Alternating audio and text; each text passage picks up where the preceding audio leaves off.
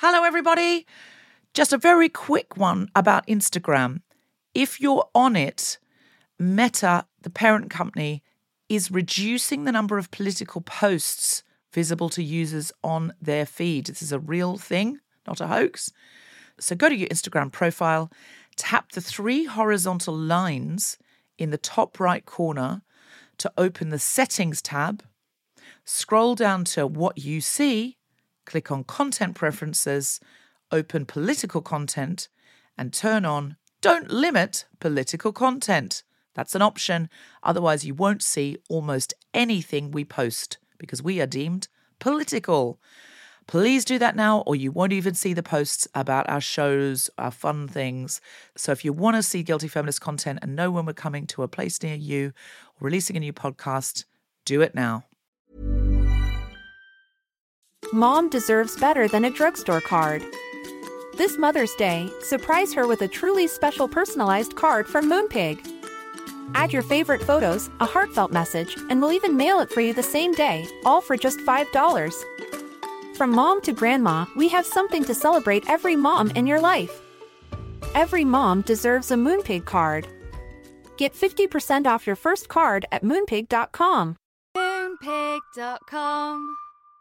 Mom deserves the best, and there's no better place to shop for Mother's Day than Whole Foods Market. They're your destination for unbeatable savings, from premium gifts to show-stopping flowers and irresistible desserts. Start by saving 33% with Prime on all body care and candles. Then get a 15-stem bunch of tulips for just $9.99 each with Prime. Round out Mom's menu with festive rosé, irresistible berry chantilly cake, and more special treats. Come celebrate Mother's Day at Whole Foods Market. Quality sleep is essential. That's why the Sleep Number Smart Bed is designed for your ever-evolving sleep needs. Need a bed that's firmer or softer on either side? Helps you sleep at a comfortable temperature? Sleep Number Smart Beds let you individualize your comfort, so you sleep better together. J.D. Power ranks Sleep Number number 1 in customer satisfaction with mattresses purchased in-store. And now, save 50% on the Sleep Number Limited Edition Smart Bed for a limited time. For J.D. Power 2023 award information, visit jdpower.com/awards. Only at a Sleep Number store or sleepnumber.com.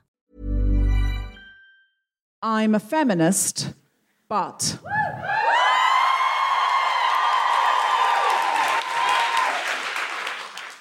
It has come to my attention that some men bring women to the Guilty Feminist show on a first or second date to impress her and inadvertently are using my podcast to get laid. And I'm okay with it because I feel while they're here, they might learn something. I'm a feminist, but... even though I've got really strong arms, the further I try and throw something, the harder it just goes down.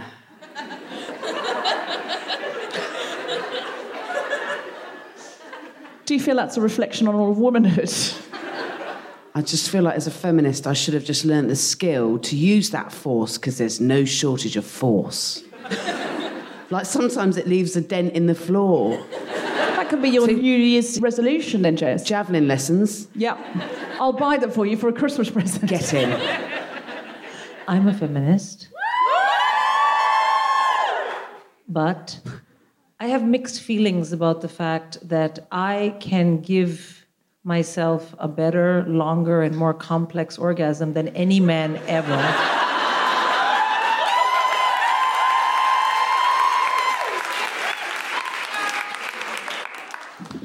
I'm a feminist, but even though I have rewritten a line of the popular Christmas song Fairy Tale of New York to avoid using a disgusting homophobic slur, I am still going to sing slut in an act of feminist reclaiming that word, and because nothing else scans. I'm a feminist, But earlier this week, my friend Anna took a picture of me at the Choose Love shop signing an autograph, which she then wanted to put on her Instagram feed to encourage people to choose love and go and shop for Help Refugees. And she showed it to me and I said, not in a million years. I look like such a moon face. And she said, no, Deborah, you look approachable and warm. I said, I don't want to look approachable and warm. I want to look sexy and sultry. Are we ready to get on with the show? Big round of applause for Cintufi, Jessica Foster-Q, Grace Petrie. And welcome to the Guilty Feminist Yueltide Anti-Fascist Extravaganza!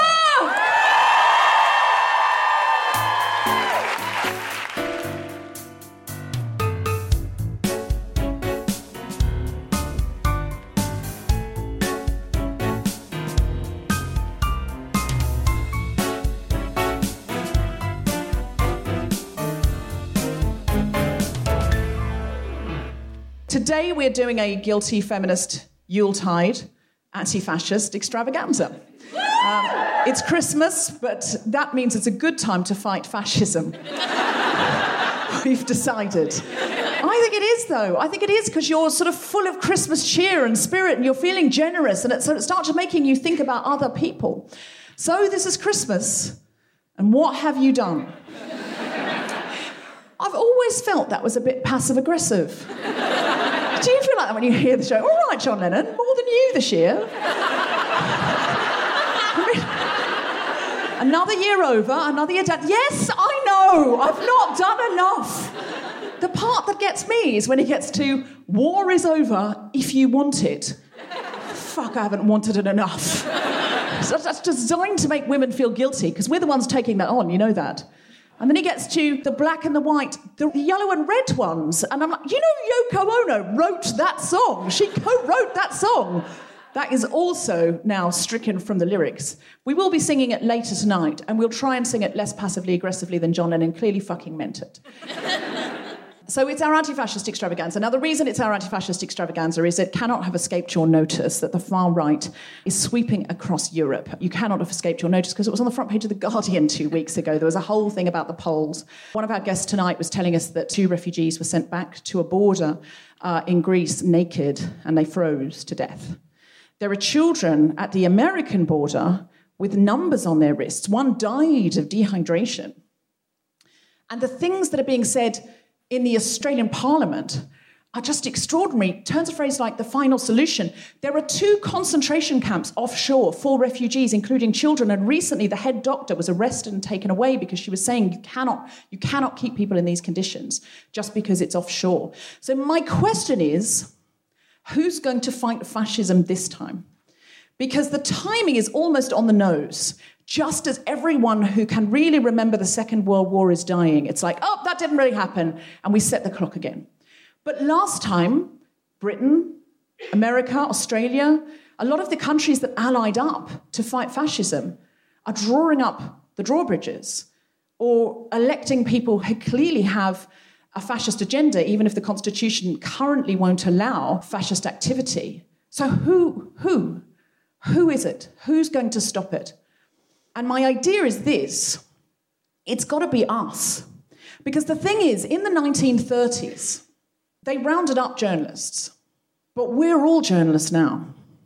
All of us. Anyone who has a Twitter account or could get one, anyone who has an Instagram account or could get one, is a journalist and could start changing the way the world is seen by those around them. We've got to be more clever than we're being at the moment, where we're all sitting in bubbles and sharing things that essentially most people don't want to read. But I reckon we can do it. But what we have to recognise is that it is possible that we are now living in the time between Hitler's a madman, it'll never happen, he's not dangerous because he's so out there, and the time where it's too dangerous to speak out because you fear you'll be shot. And that period, we don't know how long that period is, or if we're living in that period now, but in case we are, I don't want to sit back and do nothing. If in 5 years' time they come, I want to say I've done everything I possibly could. But I also think there's enough of us. There's enough of us, and we're smart enough, and we're mobilized enough, and we have a voice now. We all have a voice that we can actually collectively stop it. I've only really realised my power in the last couple of years. 5 years ago, I actually wasn't that politicised. I said I was, but I didn't really do anything. Mostly I just went for brunch and complained to my friends that I wasn't getting far enough in comedy. We talked about our sex lives, and we shared things that we were buying, and we were massive consumers. And I think the thing that is going to change us now from people who go on marches, but then what do we do, into people that stop fascism collectively and globally, us, here, the people that start to spread this word and change things. What we have to realise is when we look at those pictures of people being liberated from concentration camps at the end of the Holocaust, we see those people and they seem surprised to be alive, bald, skeletal, almost soulless. And we have to remember, if they're wearing a Star of David, that was just one chapter in their life. And for many people, it was the last chapter in their life. But for some people, it wasn't. It was just one chapter in their life. Before that time, they were like the Jewish people in our community now. They were that university lecturer who you had a crush on. They were that nice couple who run the bagel shop. They were that guy in a suit getting on the tube and pushing his way in front of you. They were that doctor without borders. They were David Schwimmer. They were Barbara Streisand. That's who they were. And when you see people being liberated from camps or photographed in camps wearing pink triangles, it's really easy to look at them and think they look like zombies almost. They're people you feel pity for, but to forget that actually that was one chapter of their life, for some their last, but for many not. And they were that cool guy in the nightclub who admired your outfit, that person at work you have the best in-jokes with, the quiet IT guy, the nice couple who run the bagel shop. They were Hannah Gadsby. They were the Queer Eye guys. That's who they used to be in a previous chapter. They had unrequited crushes. They had bad dates. They complained about things. They sweated the small stuff. They didn't like the way their coffee was served and they sent it back. They were us. And if this next wave of fascism comes, if we sit here and watch the polls go further and further and further right, if we watch Putin and Bolsonaro and Trump form alliances, they are coming for the people in our neighborhood. They're coming for that nice couple who run the bagel shop. They're coming for our dentists, for our Instagram influencers. And they're coming for some of us. So now is the time to act. Now is the time to act. Because things are changing. You all heard the story about Jim Acosta. He was in the White House and he kept on asking Trump questions. There was some tussle over a microphone and then he was banned from the press room. Then the judge said, no, he has to be let back in. And so Sarah Huckabee Sanders said, okay, he can come back in, but now there has to be new rules for decorum. Journalists can't ask more than one question. Journalists have to sit down if the president says he won't answer their questions. Trump said on Twitter that he would like to have a state-run press. Right? And there were Jim Acostas in 1930s Germany. There was a man called Fritz Gerlich. He was a journalist, he wasn't Jewish, but he spoke out against anti-Semitism, and he was sent to Dachau. What year do you reckon he was sent to Dachau? Any guesses? Most people I've asked have said 1939 or 1941. Earlier. How much earlier do you reckon? 33. He was sent to Dachau in 33. Most people don't even know Dachau was a concentration camp in 33, but it was where agitators, journalists, people who spoke out, the Jim Acostas were sent. He died in 34 in what was called the Long Night of the Knives, where people who disagreed with Hitler publicly were killed. We don't know how much time we've got, but we do know they can't round up all the journalists this time. And the other thing we know is, while there might not be any obvious allies, it's not like we can expect Canada and New Zealand to form a supergroup. They don't. They've got some very nice-looking prime ministers, but they don't have the heft. They don't have it. I don't want to be negative, but let's be clear. There are limits to even Justin Trudeau's charms. It's not going to push fascism back. I mean, maybe. But here's the thing. What you can't have fascism without, You can't. And governments won't try and implement it because they need the ground to be right. You can't have it without mass othering, without spreading the message that is soaked in and believed all the brown people, all the refugees, all the Jews, all the black people, all the trans people, all the gay people. You can't have fascism without that. It's not possible. And you can't have it without mass apathy. Because the reality is most people in Nazi-occupied countries turned away. They just looked away because it was too difficult to look at. And I feel that now. I scroll past pictures of Yemen because it's too hard to look at. It's difficult to look at everything that's going on right now. Does anybody else feel it's difficult to look at everything? It is difficult to look at everything. The vast majority of our populations are not white supremacists. Actually, a very small percentage of our populations are white supremacists and serious misogynists and homophobes and transphobes. And a very small percentage of our population would get on a train and go to Calais and work with refugees or sort of go out of their way to do some act of kindness. Most people go on Instagram to look at contouring and cats. And I think we spend so much of our time arguing with people on the far right and not realising there aren't that many of them. What we need to do is motivate and politicise all of those people in the middle, and we only need a chunky minority. You only need enough people that if they came into your street to round up all the brown people or all the refugees or all the gay people or whoever they wanted to round up, there would be enough of us to come out to the street and hold hands and say, if you're going to take them, you have to take all of us. They won't do it if they know that's the case. So we need to politicise a chunky minority of people who are not politicised. And we won't do it with sad, scary pictures, and we won't do it by shouting at people on Twitter that they're not good enough. My question to you, and my question for this evening, is what's our carpool karaoke? Seriously, what's the carpool karaoke that fights fascism? What are the things that are fun to look at? How can we make our tribe more joyful? How can we make our tribe a more fun place to be? How can we make people realise that politics is everything? That the way that they live, that the money that they earn, that the freedom that they leave the house with, that the fact that they don't have a curfew, that's politics. All the good stuff we have is politics, is freedoms that people have fought for. So what we need to do is individualise people. If enough of us had like a little story on our Instagram of like making cupcakes with a trans person, or interviewing a refugee about something they were an expert on, it becomes impossible for people to go, all trans people are scary, all refugees are sad.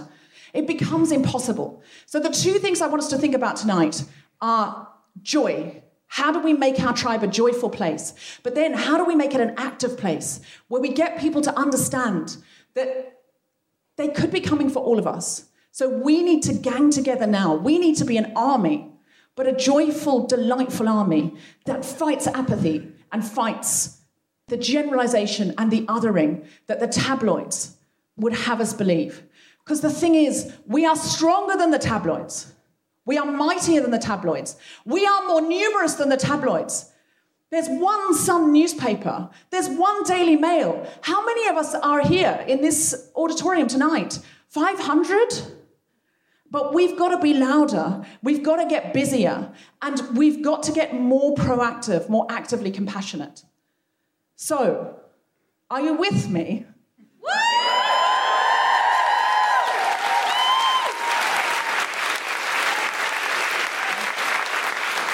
I know I normally do stand-up at the beginning of this show, and this isn't stand-up. But in a way, I didn't really want to make this part funny. I wanted to say, tonight, we're going to have a very good time, mostly because of other people who are funny I'm bringing on. I've booked some of your favourite stand-ups who I wanted here together with me at the end of the year. Some of your favourite co-hosts of The Guilty Feminist, because I wanted you to see as many of them as possible at the end of the year. I want them to come on and be their joyful, wonderful, funny selves and tell you the stories they want to tell you. And then we've booked two really amazing guests to talk quite seriously and also good-naturedly, wholeheartedly, warmly, amusingly about what's next for us, what we will do in 2019 to turn this oil tanker around. I truly believe we can do it. And so that I can feel much better next year when I hear John Lennon go, So this is Christmas. What have you fucking done? Are we ready to take on the next year? Are you ready for the Guilty Feminist? Are you ready for one of your favourite stand-up comedians in the world? Then please put your hands together and make extraordinary Guilty Feminists welcoming noises for the wonderful Jessica Foster-Q!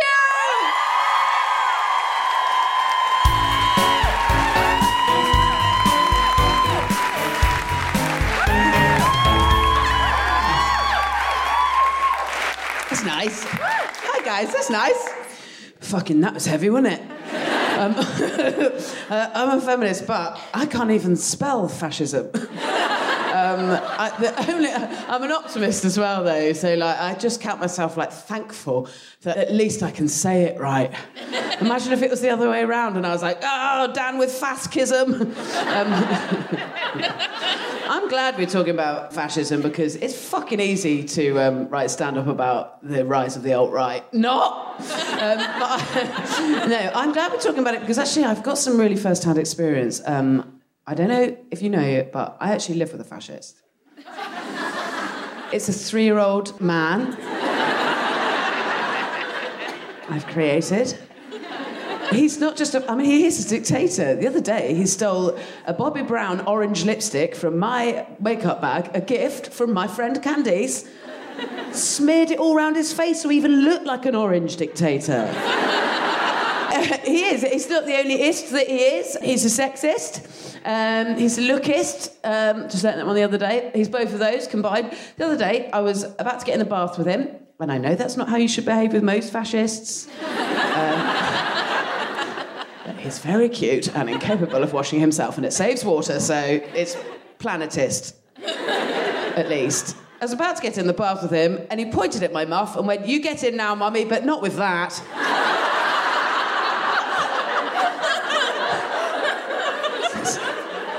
Excuse me? He went, "Your tuppence is too furry." To have a bloody word, mate, we do. Also, it's just truculent. I genuinely, honestly, my partner and I laugh all the time about this. Is this what it's like for Melania to live with someone this moody? It's like a truculent toddler, just like the President of the United States. He's, I'm 35. It's the first time in my whole life I've ever not been the moodiest person in my house. And I'm quite a card-carrying, moody person. I'm quite my hands are up. Don't mind telling you guys, I'm very moody. On a spectrum of 0 to 10, quite close to 10 at moody. I hate injustice and being peckish. But now I realise, having got to know him, that me going around all these years saying that I'm moody, turns out actually I've been very arrogant. And this is a professional. This is what a real mood looks like. He's taken it to a completely another level. He completely changes colour. He goes a sort of pinky purpley puce. It's sort of colour you'd go if you're Caucasian and jogging on a winter's day in the upper thigh. He makes a noise that's it's not human. It's like someone's trapped a hippo and then a fox has begun to make love to that. It's like a kind of very much like he's possessed. His favourite position for it, face down on the floor, arms and legs by his side, occasionally arching his back like a fish has just realised it's on land. So the full effect is more like a... the more you try and intervene, the closer a loved one you are, the more violent the response will be. So if you are its mum, it will go for the eyes. I do get like that. But I don't get like that just because one of my beans wasn't on my toast.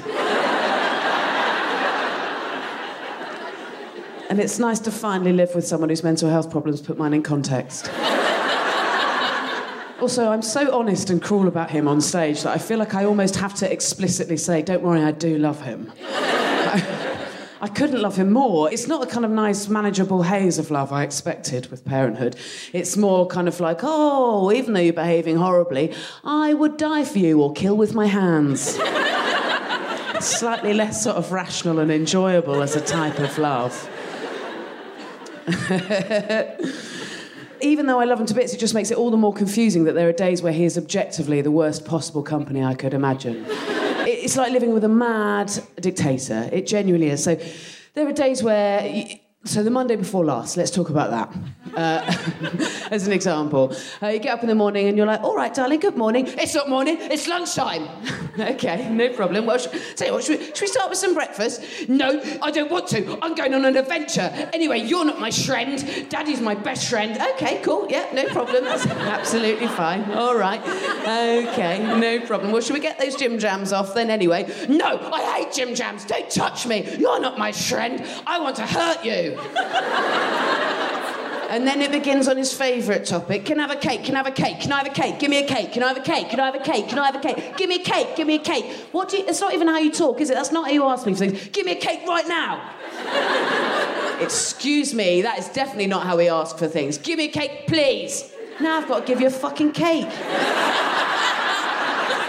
It's not even 8 a.m. You give them the cake, that goes in. Can I have another cake? Can I have another cake? Can I have another cake? Can I have another cake? Can I have another cake right now, please? Can I have another cake? Can I have another cake? Can I have another cake right now, please? Can I have another cake? Can I have one more cake? Can I have another cake right now, please? Okay, the thing is, darling, it's nice to learn sometimes that when we want a nice thing and then we get the nice thing, we have to go, ooh, wasn't that nice thing nice? Doesn't mean we instantly have to have another 4. Can I have 4 cakes? Can I have 4 cakes? Can I have 4 cakes? Can I have 4 cakes right now? Can I have 4 cakes right now, please? Can I have 4 cakes right now, please? Can I have 4 cakes right now, please? This went on so incessantly for the whole of the Monday before last that at one point I honestly said to him, do you know what? You can have whatever you want. And I shit you not, he went, I don't want whatever I want.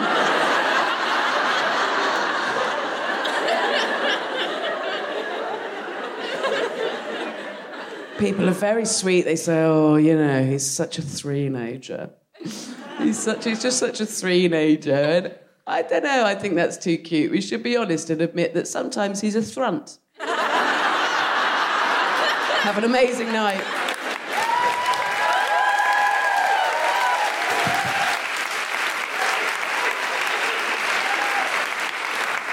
The wonderful Jessica Foster, everybody! Keep that applause going for the amazing Cindy Devine!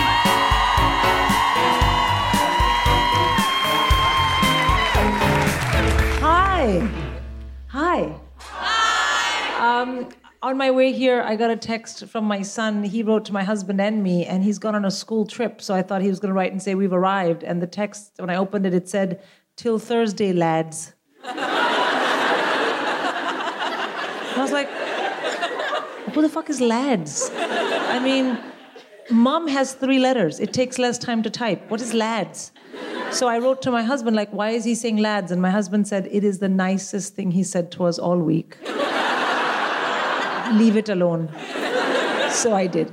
So the topic, broadly for this episode is fascism. So let me tell you about this detox I'm on.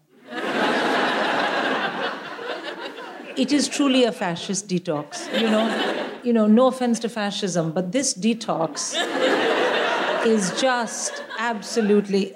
I don't know, anyone here done like a really intense diet detox thing? Yeah, okay. Anyone done keto? Yeah. Okay, let me tell you about mine. First of all, the mistake I made is I went to the doctor and I said to the doctor, I'm not feeling good. It's been 2 years. My stomach is not very good. So they did these tests. You mustn't do that because when you go to the doctor and they do the tests, then you can see. And then you can't be like, yeah, every time I eat, I fart, it's fine. Like, no. Then you've got results. You're like, oh God. And then, so he was like, you have all these parasites. And I was like, dude, I'm Indian, like they're standard. Don't get excited. And he said, no, we got to get rid of them. So here's the detox, you guys. No sugar, no caffeine, no alcohol, no grains, no fruit except berries and grapefruit. A grapefruit is a giant fucking lemon. It's not a fruit. Right? And no dairy. And it's Christmas. By the way, last week, believe it or not, I learned a word for Christmas which I love, which is crimbo. So, happy crimbo. But no happy crimbo for me because I'm on this detox. Now, the first 3 days were really easy because I just cried straight up. I just woke up crying, cried the whole day. went to sleep crying, woke up. It was like, oh, okay, so this is what we're in, you know? And it was like tears, Nurofen, tears, Nurofen, tears, Nurofen. It was great, headaches. But all that went away, and I still had this thing, and it's for 2 months. I finished 1 month last week, and like I am feeling much more energetic, and I'm so clear-headed, and I feel strong. But not one single person has said my skin looks good. Fuck that. Fuck that. You know, fuck that. I want to walk into a room, I want a standing ovation for what my skin looks like. But no, people are like, yeah, you kind of look the same. I have so few friends.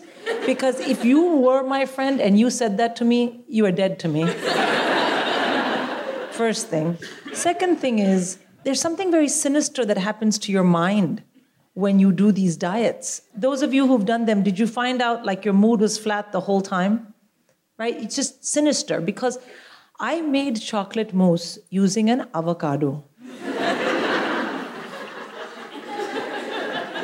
It had raw cocoa and all these like really healthy things, but it was fundamentally an avocado. Right? So I made it and I tasted it and I was like, yeah, this tastes like an avocado trying to be a chocolate mousse. So then I called over my youngest child, she's very young, and she has a very she has an undiluted palate when it comes to sugar because she has only ever eaten sugar. She's never had to deal with some half-ass pretend sugar like stevia. You know, she's just eaten sugar. So I thought, if this kid tastes this and says, what is this shit? I mean, not in that language, but you know. If she says, what is that shit? I'll be slightly impressed, but generally very concerned. Anyway, then I'll know that, you know, I'm kidding myself. So I gave her some and she tasted it and she said, oh, Mama, that kind of tastes like chocolate mousse. So I took this bowl and I was like, fine, I'm fucking eating this. I mean, it tastes like chocolate mousse. And as I was eating it, I thought, look at this. Look how sinister the psychology becomes around these detox diets, because I have now allowed a 6 or 7-year-old child, whatever, like she's like that age roughly, a 6 or 7-year-old child to convince me that this tastes like chocolate mousse, even though I know it is an avocado. And so I thought, you know, what next? Is this how cannibalism starts? Is this what happens? And you know, Brexit is coming. I need to know. The worst thing about this detox diet is very good for my mind, terrible for my kids' mental health, because I'm awful. I am so mean. And I try not to be, but it hasn't worked so far. It's been a month. Yeah, I'll give you an example. I was watching TV with my youngest. I don't know where the teenagers were. I don't know. But they're teenagers, so fuck them. I don't know where they were. But anyway, I was watching TV, and the John Lewis Christmas advert came on. Who has not seen that ad? Okay, for those of you who've not seen it, it is an advertisement about Elton John, right? Elton John when he was young, Elton John in the present, Elton John in the future, Elton John when he was big, Elton John when he was thin. It's just Elton John, and then there's a Christmas tree stuck in the back somewhere, and it's a Christmas ad. So we were watching this, and the baby figured out that it was about Christmas, but she couldn't figure it out. So she said to me, Mama, who's that? And I said, that's Santa Claus. Why would I be so mean? And she said, but he doesn't look like Santa. I'm like, well, that's because he's not dressed for work. That's Santa. And I know it's affecting her mental health because on her Christmas list that she had on her door, I came and she'd written right at the bottom, P.S. Oh, because in this ad, he's playing the piano a lot, right? So she put, P.S., Dear Santa, please do not give me a piano. So I felt kind of bad. But, you know, tough. What are you going to do? Talking about kids and mothers giving kids bad mental health, my mother called me about 2 months ago and said, you have to come and visit us. You haven't visited us for so long. And I was like, no, I'm not coming. I mean, it's far. It's India. Like, I'm not going. I'm very, very busy. And she said, you better come or soon I'll be dead. Then you won't see. And for those of you who've heard me speak about my mother before, you know she's been doing this soon I'll be dead thing. For anything that we wouldn't do what she said, she'd be like, I mean, like when we were little, should I drink your milk or soon I'll be dead? And we'd be like, oh shit, we drink our milk. But now I know that that's not true. But when my mother called me now and said, you better come or soon I'll be dead, she's so old I can't call her bluff. So I went. And I took a carrier I've never flown because it was a sudden trip and it was a very short trip. And it's an Indian carrier. And I mean, it's not like I'm a monumental racist that I haven't ever flown an Indian carrier. It's just, it hadn't, they're very expensive, but I needed to go, so I went. By the way, food, much better. Much better. Anyway, as we were landing, one of the crew, he made the announcement in Hindi about we're blah, blah, blah, this airport and blah, blah, blah, that time and blah, blah, blah, because this is how Hindi sounds. And and then he said, the temperature outside in Hindi, the temperature outside is 36 degrees. And I was like, October 36, fine, I can handle that. But when he did the announcement in English, he said the temperature outside is 26 degrees. Because obviously he did not want all the white people on the flight to be like, I didn't buy this cheap holiday to die of heat stroke when I land, right? As soon as he said 26 in English, all the Hindi speakers on the flight, I think all the Indians just went, And there was an English gentleman sitting next to me, and he turned to me as soon as we laughed and said, what are you laughing at? And he said it so suddenly, I had no time to change my facial expression, so I was like, ooh. And then he said, are you laughing at us? And I felt really guilty. Because I've lived here now for 21 years, and this place has been very good to me. I choose to live here. And I thought, what if this was inverted? What if there was a plane load full of white people, and they had laughed because I had not understood something? That would be on Twitter. It would be a scandal. And here we are. I felt so bad. But I thought, what am I going to say to this guy? And here's what I thought. I thought, I can't tell him the truth. Because... yeah, of course we're laughing at you, but I mean, I can't tell him that the guy said 26 in English, because then that guy's going to seem like a liar. And the whole thing, and I was like, what can I say that this man is going to not feel bad and I'm going to absolve myself? So he said, were you laughing at us? And I said, no. And he said, what are you laughing at? And I said, Brexit. And you know what? To his credit, he said, oh, yeah, fair play, fair play. And that was that. Anyway, you have a great night ahead. Thank you so much.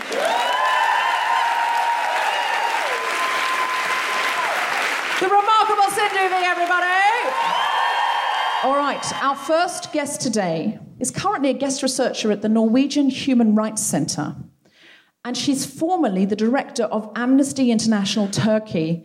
Please welcome to the stage a genuinely wonderful human being and all-round hilarious woman, Idil Eser.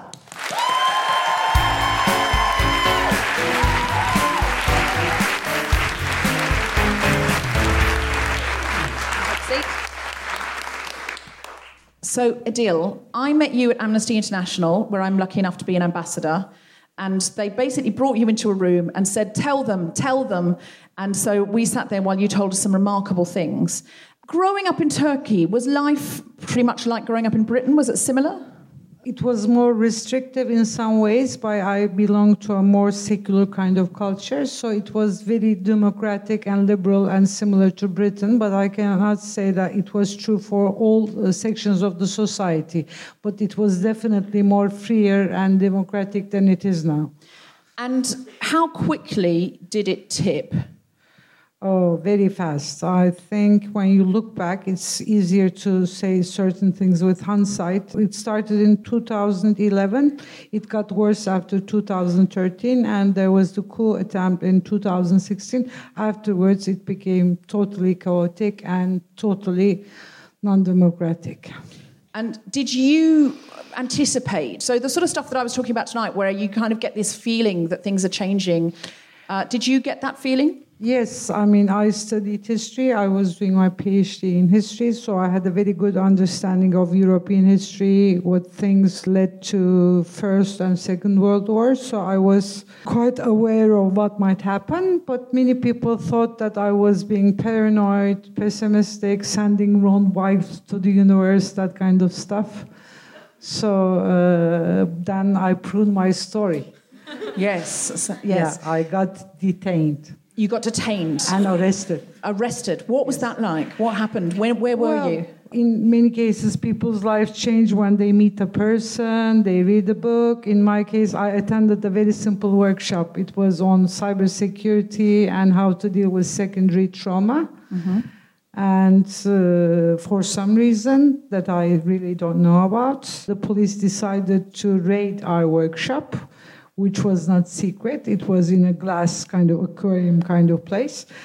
And we were treated like the mafia bosses in Narco. And they came in like American policemen with guns, saying, get away from your laptop and mobiles, keep your hands up in the air.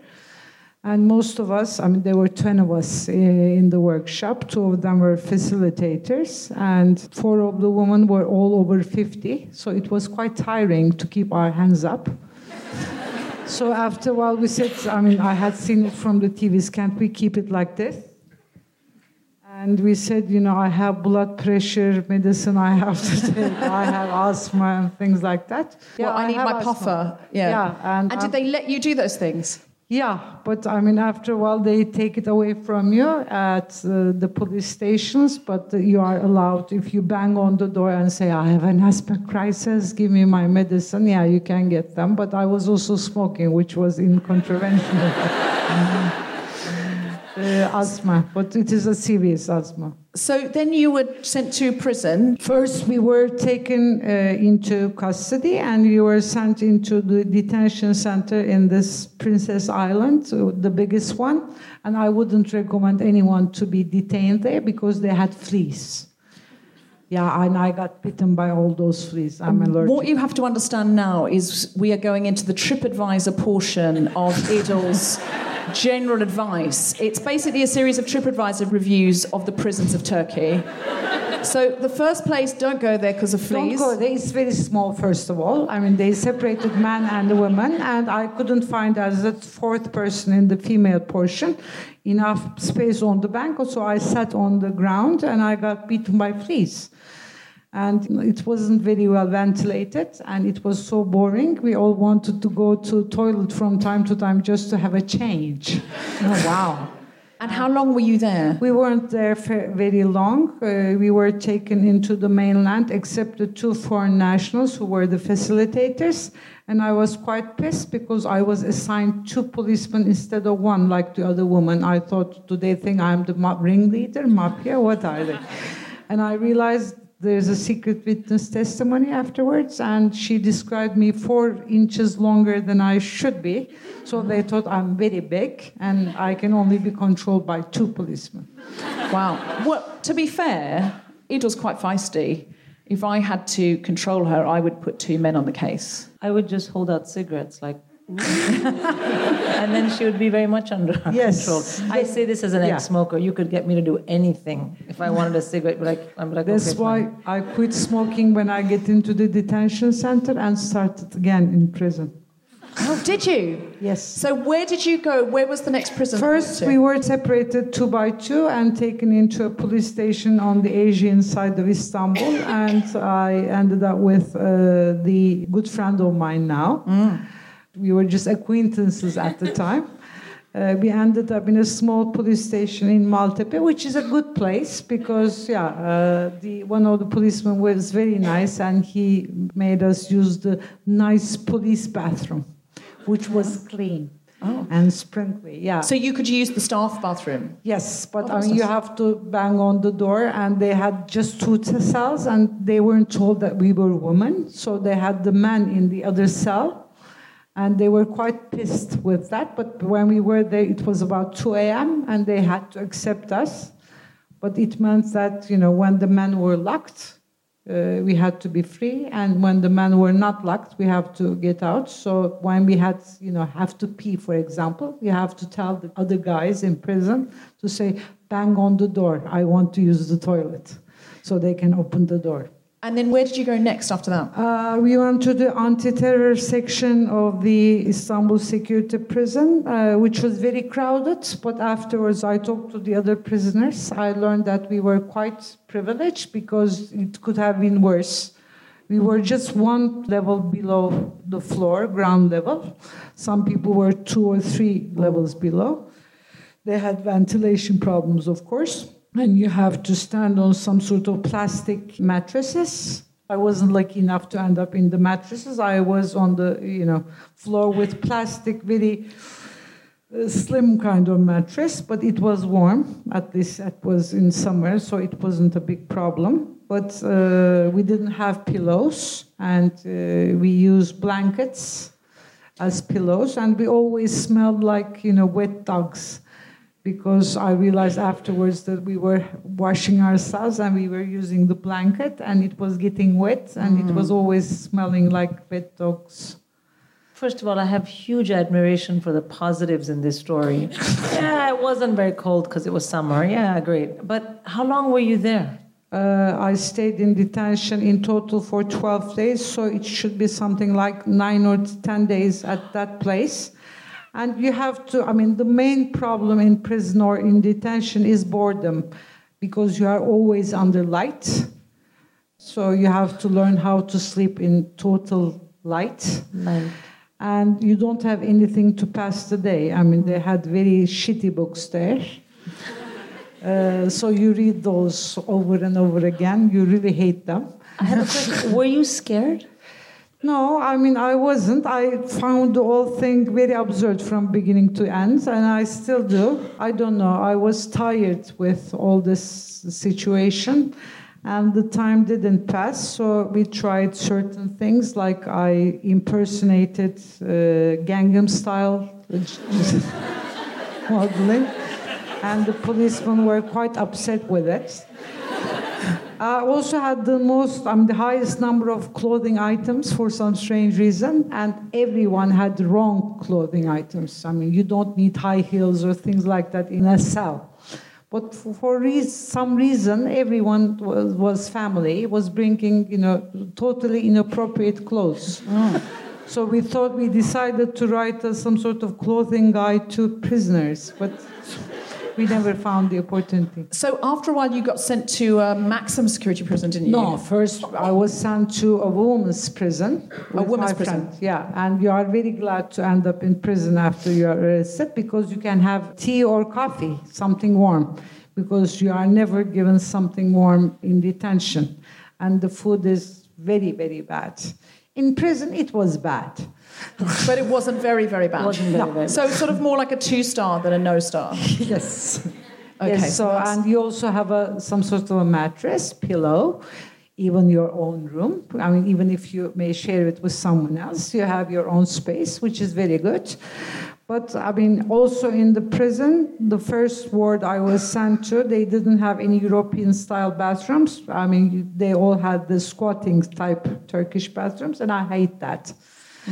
So after 10 days, I was sent to another ward where they were keeping the supposed Gülen's police woman. I was quite happy because one of the rooms had one European-style bathroom, so I was like in heaven. Oh my God, I don't have to squat when I have to crap. When did you go to the... I think after, it should be something like at the end of July. We weren't told that we are going to be sent to another prison. We were told that our ward was being changed, and I said, this is the third time in 2 weeks. What are you doing? Please decide. But somebody came. I can understand that. I can be like... And I get attached to places. I start to see those kind of cells as my home. And one MP visited This is more now us. like an Airbnb review. Yeah. And one MP came and she said, I'm sorry to inform you, but you are not being moved to another ward, but to another prison. This is the maximum male security prison in Turkey. The maximum male security prison? Yes. I'm not sure about the numbers, but I think it's between 15 or 17,000 male prisoners, and they had something like, I'm not exactly sure about the numbers, 60 or 70 females in that prison. So I went to the maximum security section of the maximum security prison with my female co-defendants, except the one who was in Ankara. So what was that like there? Well, first of all, the journey was terrible because the prison bus is like a sardine can. It's very small. You are handcuffed, and there's only a window quite up, and there's a camera, of course. So you don't know where you are being taken off. And perhaps we thought we will be together with my co-defendants, but no. We weren't. They just brought somebody else from women's prison to escort us, and we ended up in not a very small, but quite an isolated kind of cell. They had 3 beds in every cell. It's something like, it's a duplex. So you have the living room downstairs, opening cement garden. So you weren't with the men, it was more like another separate wing? Well, I mean, on the next cell, there were men, but you never see other prisoners. That's how it is designed. Right. I mean, it is designed in such a way that you just see your cellmate, prison guards, and family or lawyer. That's it. Could you have your family come to visit you? Well, I don't have any first-degree relatives, so they couldn't. So it meant I can only see my lawyer 1 hour per week. Other than that, except doctor visits, I couldn't see anyone. So I was totally alone with my cellmate, which was like arranged marriage, to be exact. Yeah, you end up with someone that you don't know, living 24 hours together. Yeah, I can imagine that's intense. I mean, there's a few other things that happen in an arranged marriage, just saying. But yeah. You could have tried it. You could have.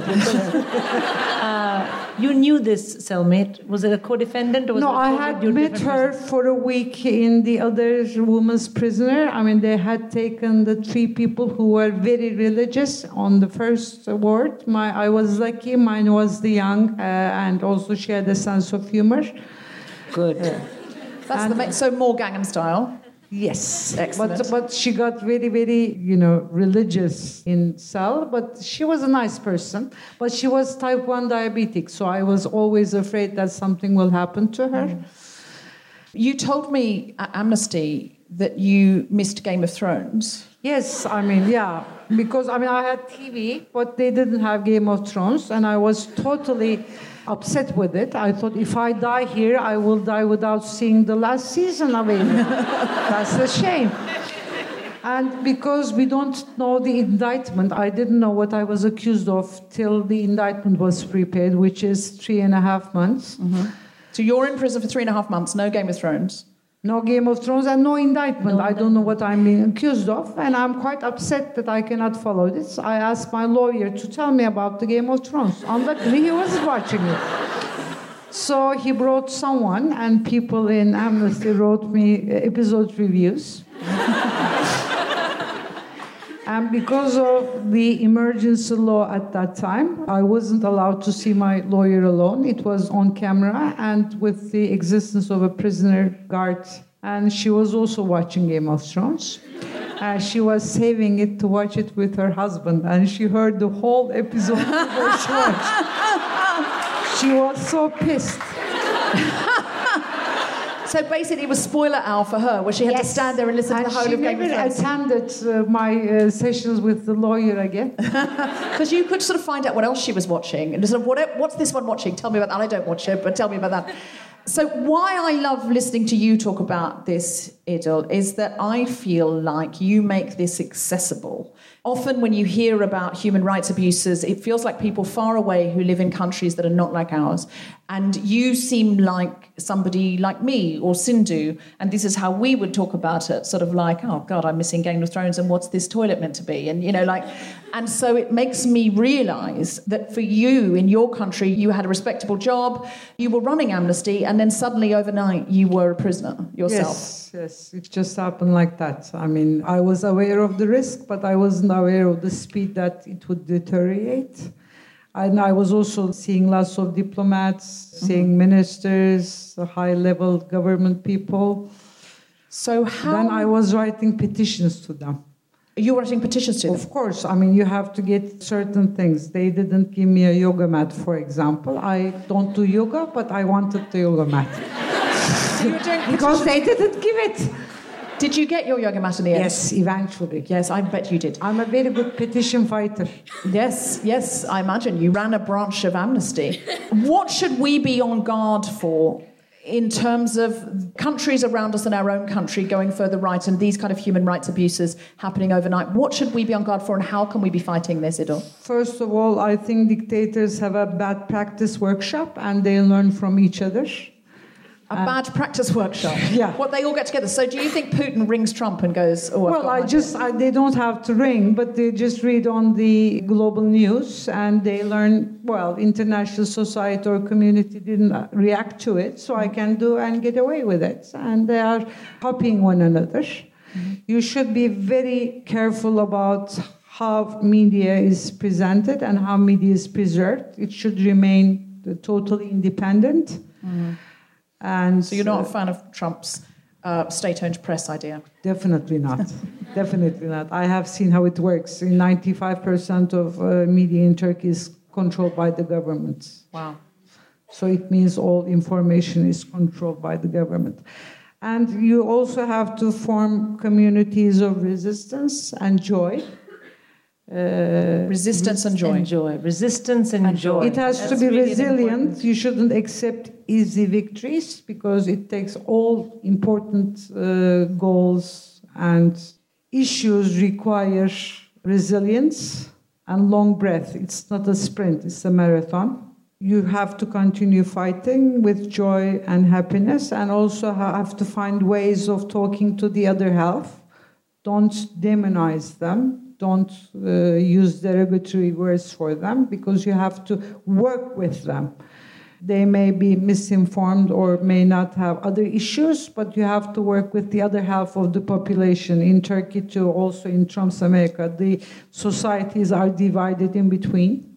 So calling each other names doesn't work. And also make sure It's tempting though, isn't it? Yeah, it is. It is. But, I mean, it doesn't work. And don't individualize, don't personalize the issue. Don't make it, for example, Erdogan's problem, Trump's problem. They are just symptoms of a deeper problem in the country. Mm-hmm. So they just symbolize those problems. And also take care and provide solidarity with what's happening in other countries because it's like virus. It will come back and become your problems as well, even if you don't care. Because societies influence each other. Yes. And also it can lead up to war and lots of other problematic issues.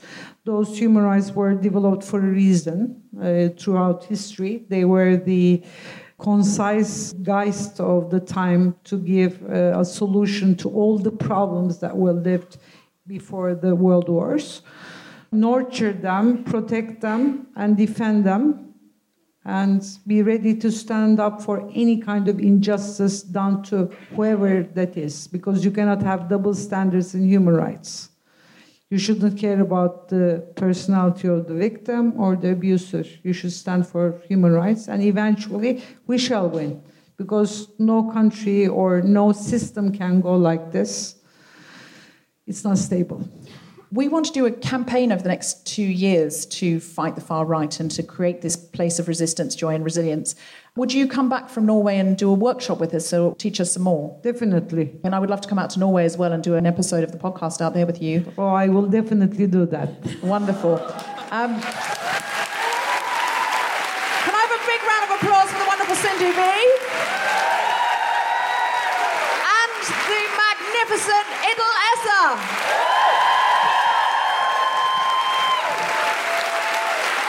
Please go to the Amnesty website.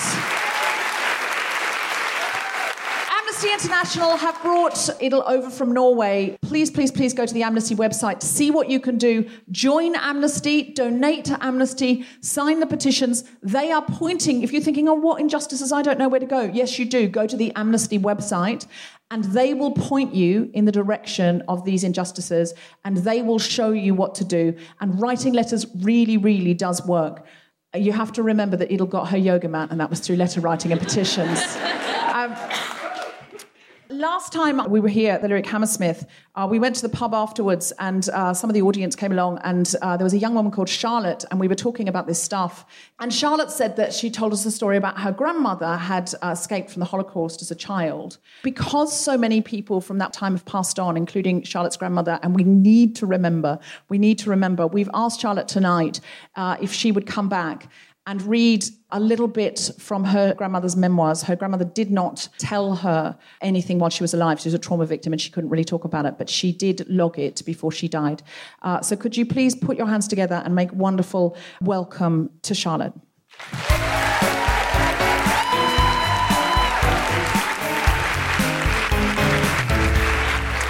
Hello, everyone. I want to tell you about my grandma. My grandmother Ricky, my nonna, was an understatedly inspirational woman. She was full of laughter and drive, combined with relentless compassion and, above all, patience. My nonna was short and spoke with the most obscure Russian accent, often to herself, mainly to herself. She would clap her hands when she sneezed too much, an ailment she consistently suffered from, and she'd shout, "Shut up, Ricky!" as she clapped. She would put too much alcohol in her food, pretend she hadn't, and then get so pissed she'd fall off the chair. In the 60s, she'd get so stoned she couldn't stop laughing, and again fell off her chair, much to the dismay of her kids returning home from university. But sadly, as well, she would also wake up in the middle of the night, screaming from memories of being a child in the concentration camps. My grandmother came from a small town in Belarus, previously Lithuania, called Oshmiana. From there, she was moved from ghetto to ghetto, until she was taken to a concentration camp called Kaiserwald in Latvia, where she was, at the age of about 7, put to slave labor.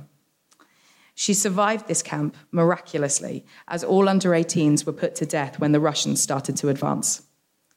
She was later moved to Stutov, another labor and death camp, and was there until 1944, when the Russians were fast approaching, and so she began the trek into Germany from Poland towards Belsen.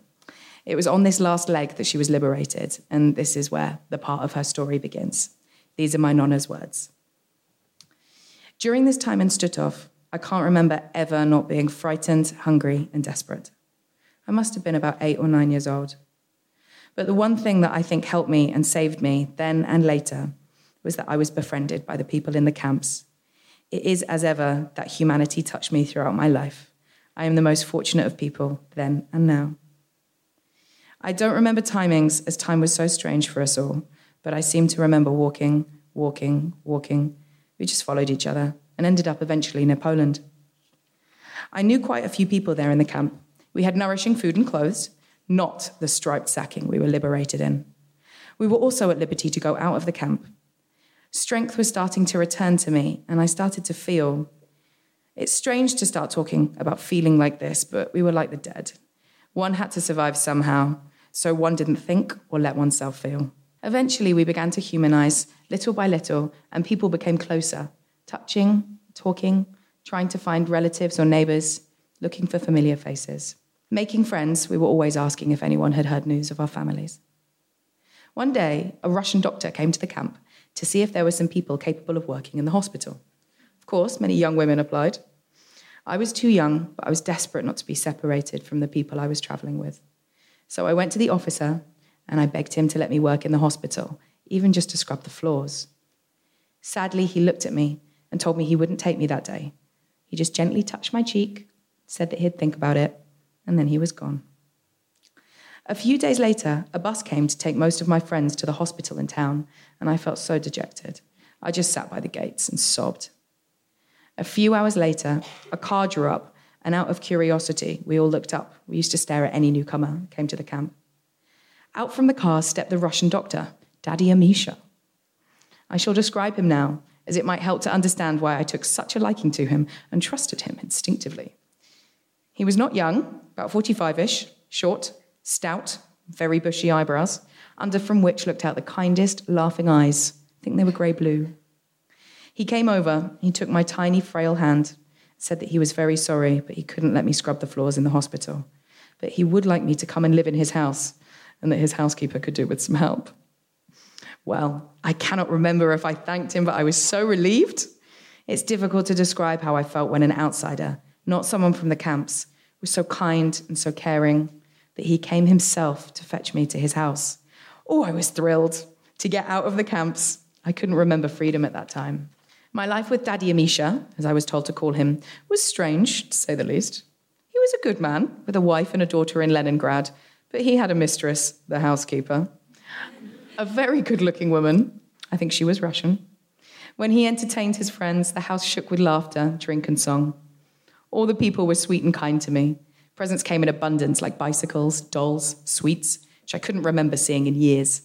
And a parrot who, unfortunately, was German and had a rather undesirable habit of lifting its wing and leg and shouting, "Heil Hitler." While I was there, my friends from the camps had a Red Cross leaflet with information telling us that Auntie Dora and Auntie Etta survived and were looking for family survivors. I was overjoyed, as you can imagine. When I told the doctor about my aunts, how they were in Lodz, I wanted to go and find them as soon as I could, so he arranged for me to go with a soldier.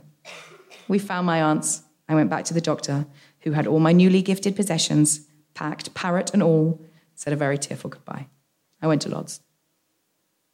Life was good with my aunts, and we moved again from Lodz to Cremona in Italy. Soon, though, the future in Cremona started to look uncertain. So when it was discovered that the Red Cross had found further family in the UK, I got on the road again, as I was so used to by this point. Terrified, with memories of past experience, I took my bags and I travelled to London. I remember thinking all those years ago, young and lonely on a train to London, how fortunate I was. I still think it. To have had that love, and to have had you, my children. You are my joy and my love, and I'm still so very, very fortunate. When I read Nonna's words, it feels so easy with hindsight to piece together a story, to see how the effects of each wonderful person's actions contributed to her vitality, keeping her alive and sane. But when you're up close in the thick of it, it's so hard to see what an impact we make. If only I could find Daddy Amisha, or the people who protected her in the camps, or the people who showed her kindness in Paris, to thank them for the vital part they played in keeping my incredible grandma alive, I would be forever grateful. Sadly, though, I can't. So all I can really do is stand in front of you and tell you her story and remind you and remind myself that every positive contribution we make can make a difference to someone's life, that maybe they'll remember 60 years down the line when they're telling their grandchildren stories of the kindness of strangers. Thank you.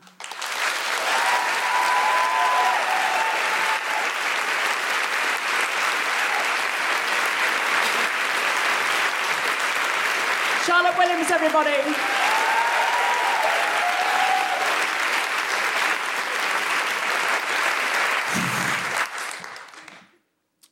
That was very beautiful, and it really reminds us when we're kind to people, especially refugees, we're going into somebody's memoirs. Anyway, now, the Christmas extravaganza part. Let's not forget that.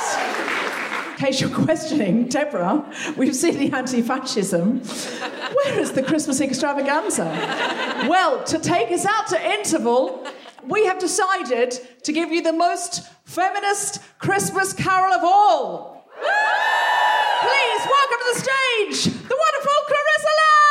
To the sea.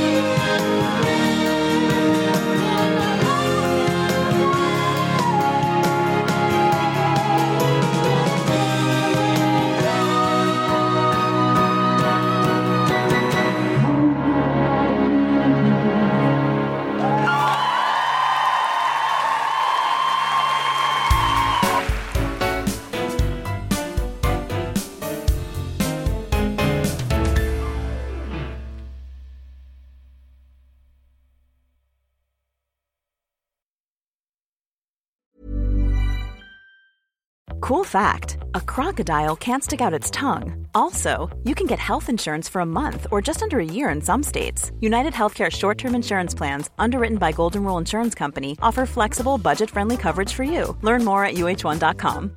Mom deserves better than a drugstore card. This Mother's Day, surprise her with a truly special personalized card from Moonpig. Add your favorite photos, a heartfelt message, and we'll even mail it for you the same day, all for just $5. From mom to grandma, we have something to celebrate every mom in your life.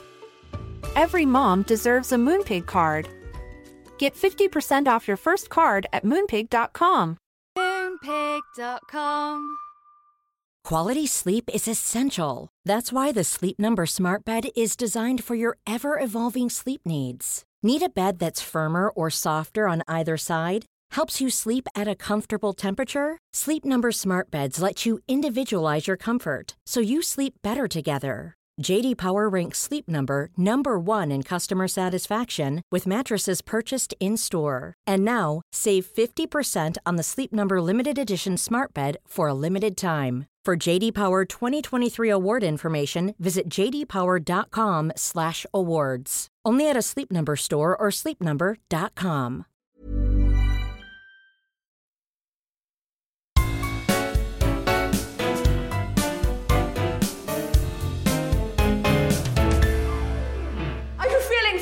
Up against fascism? Are you expecting a Yueltide extravaganza? Are you very Christmassy? Do you want peace and love to all human beings?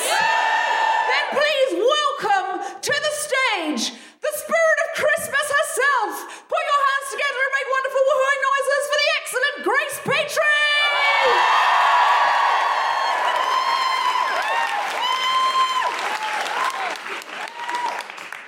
So, my name's Grace Petrie. As I've said before on this podcast, I am a folk singer. I write songs which are exclusively fall into two categories. I have sad lesbian love songs and angry songs about social justice.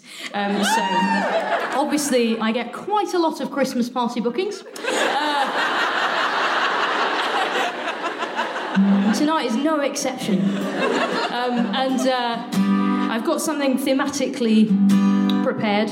This is an old song that I wrote a few years ago when I got dumped.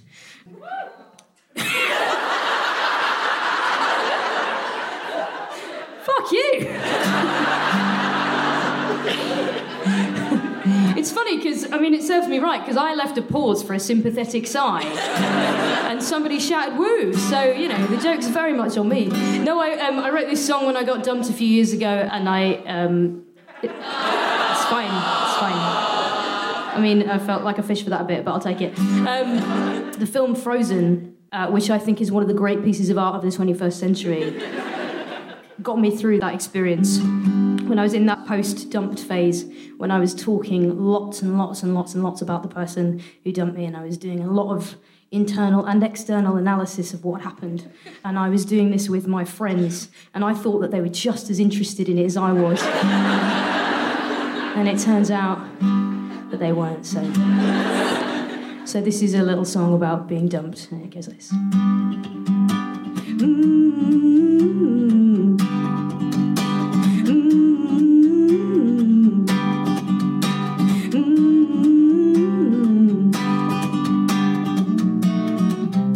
Well, last night in the pub, I realised I was being tolerated, not enjoyed. I saw it there reflected in friends' eyes. I've become the kind of person I avoid. I woke up feeling rough and wondering when my needle got stuck on a groove called you.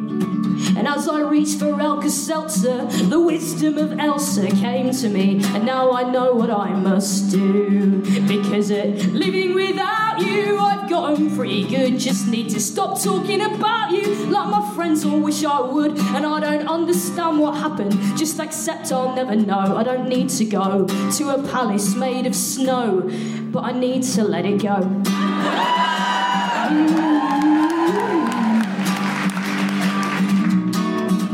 Well, epiphanies can come from anywhere.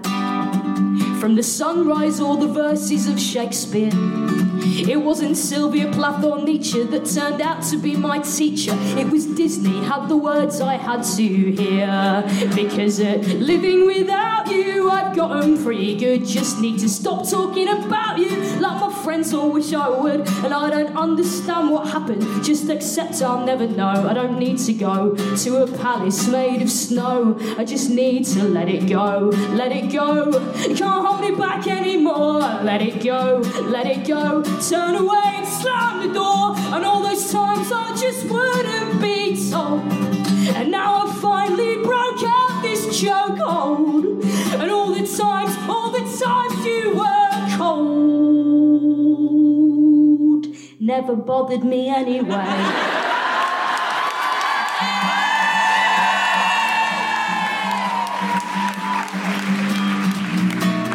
Because living without you, yeah, I've gotten pretty good. Just need to stop talking about you like my friends all wish I would. And I don't understand what happened, but I guess I'll never know. I don't need to go to a palace made of snow. I just need to let it go. I just need to let it go.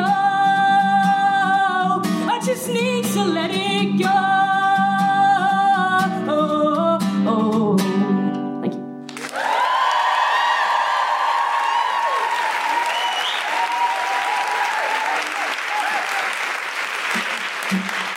Thank you very much. I've got a proper Christmas song now. Well, if you want to get technical about it, I've got 3.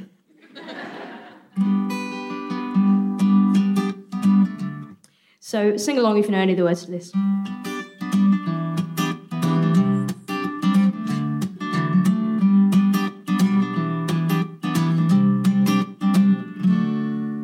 Are you hanging up and stalking on your wall?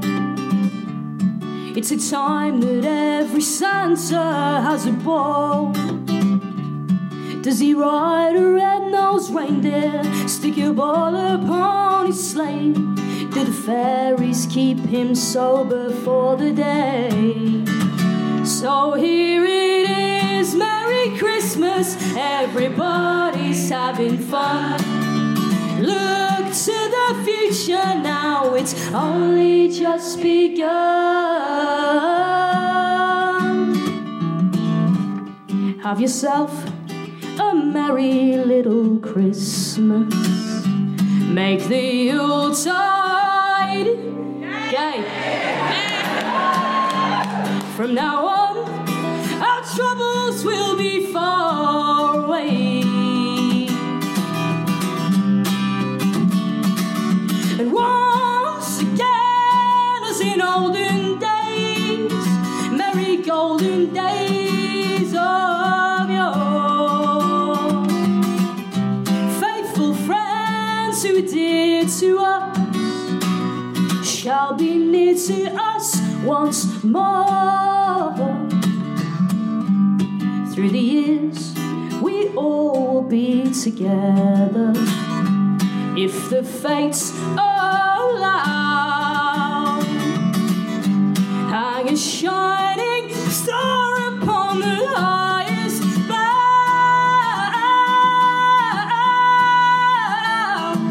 and have yourself a merry little Christmas now,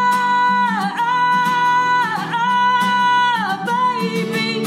I don't want a lot for Christmas. There is just one thing I need. I don't care about the presents underneath the Christmas tree. I just want you for my own, more than you could ever know. Make my wish come true. All I want for Christmas is you and you and you, baby. All I want for Christmas is you, baby. All I want for Christmas is you, baby. All I want for Christmas is to smash the patriarchy. Thank you very much.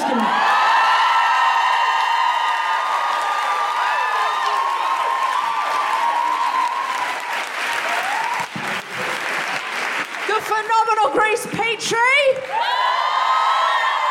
That's not the last you've seen of her in any sense of that expression.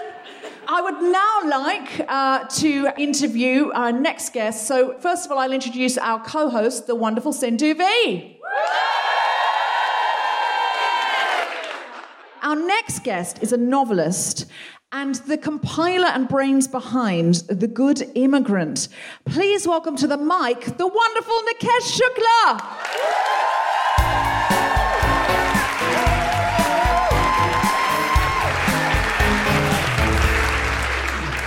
Hi, how's it going? I'm just going to start with a very, very short extract from a poem by the amazing Fatima Asghar, because I think it's apt for this evening, and it's from her poetry collection, If They Come For Us, which is out next year, or this year if you know how to buy books internationally. So I'm just going to read a short extract from it. My country is made in my people's image.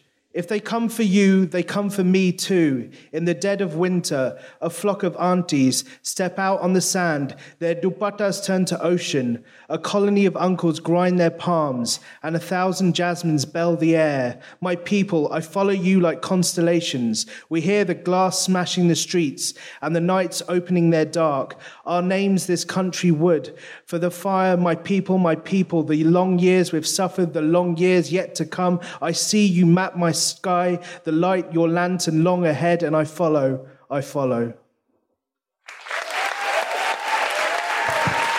And welcome. Come and join us here on the Guilty Feminist sofa, by which I mean 3 chairs the theatre happen to have. Three conference chairs from their conference room. Nikesh, thank you so much for coming to join us today. What inspired you to put together The Good Immigrant? I found myself sitting on way too many diversity panels. If you're a writer of colour, you're never invited to panels where you get to talk about your craft. You're just invited to panels where you have to talk about diversity all the time. And I just did one too many of them. Do you know that's very similar to being a woman? And then if you're a woman of colour, there's your special subject on Mastermind. Your special subject, Sindhu V, is being an Asian woman. Yeah, it is. And I mean, yeah, I'm an expert at it, as it happens. But you're absolutely right. You know, people, that's why they want you on.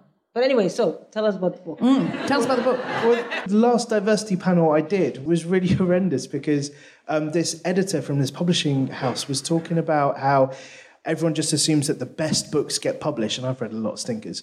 And I was saying that, you know, maybe the thing that publishing needs to do to diversify would be to diversify the staff, because once you have a diverse staff, then the output becomes inherently diverse. And this editor said, in my entire 40-year career, I've never once been sent a CV by a black woman. And everyone was a bit like, how do you know that? And I was about to say something, but then someone stood up in the audience and she said, hi, my name is, and she gave her name. I'm not going to say her actual name. She was something like, hi, my name is Anna Stevens. And she was black. Hi, my name is Anna Stevens. I've applied to work for your publisher around 7 times, and I've never got so much as an interview, and I have no idea how you'd know from my CV that I'm black. And I walked away from that going, that was horrible. And I started composing my best arch tweet about the whole thing, and then I know that feeling. I'm so angry. I was so angry, I almost tweeted about it. Yeah. And I thought, I'm not going to tweet about it. I need to do something constructive. And so the idea of the book started to form. And I'd just read Citizen by Claudia Rankine and Between the World and Being by Ta-Nehisi Coates, and I thought, why isn't there a contemporary progressive book about race in the UK? At the time, I didn't know about Rennie Edo-Lodge's book, and I didn't know about Effa Hirsch's book. Those deals hadn't been announced yet. And so I thought, maybe I should do one. I was like, well, it would be a shame if it was just me. So maybe I could do an anthology. And so I started asking a bunch of... You thought it would be a shame if it was just you. If you don't mind me saying, that's very female of you. It's a shame. I couldn't possibly just be me. I mean, I'll ask 50 other people to contribute. But it's very collaborative and lovely. But what's brilliant about it is the book has all of these different angles and opinions. Yeah, and it was a complete unexpected success. And we had loads and loads of brilliant writers. And my brief to the writers wasn't, I'm going to produce this all-representative selection of writers from every single community represented in the equalities monitoring forms that we have in the UK. I was just like, I'm just going to ask a bunch of people, and whoever turns something in on time can be in the book. And Love it. And I gave them quite a light brief. But the thing that was actually brilliant that started to emerge was so whenever someone asks you to talk about your race and you talk about your experience, that then becomes the experience for the whole community. Yeah. And what started to emerge was we were getting all these essays in, and there were people disagreeing with each other or coming at statistics or instances from different angles. And that was really wonderful to be able to kind of create a nuanced book that had a diversity of opinion from a diversity of voices.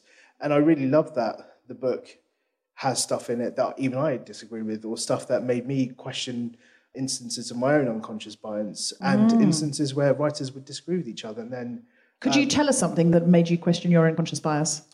Vera Chock's essay, Yellow, goes into great detail about how when in conversations about race, the East Asian communities and Southeast Asian communities feel quite ignored. And that was something that was like, I hadn't ever considered that was an issue.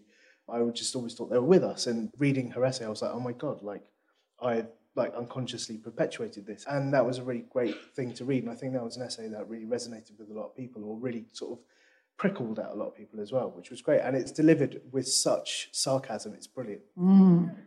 That's so interesting.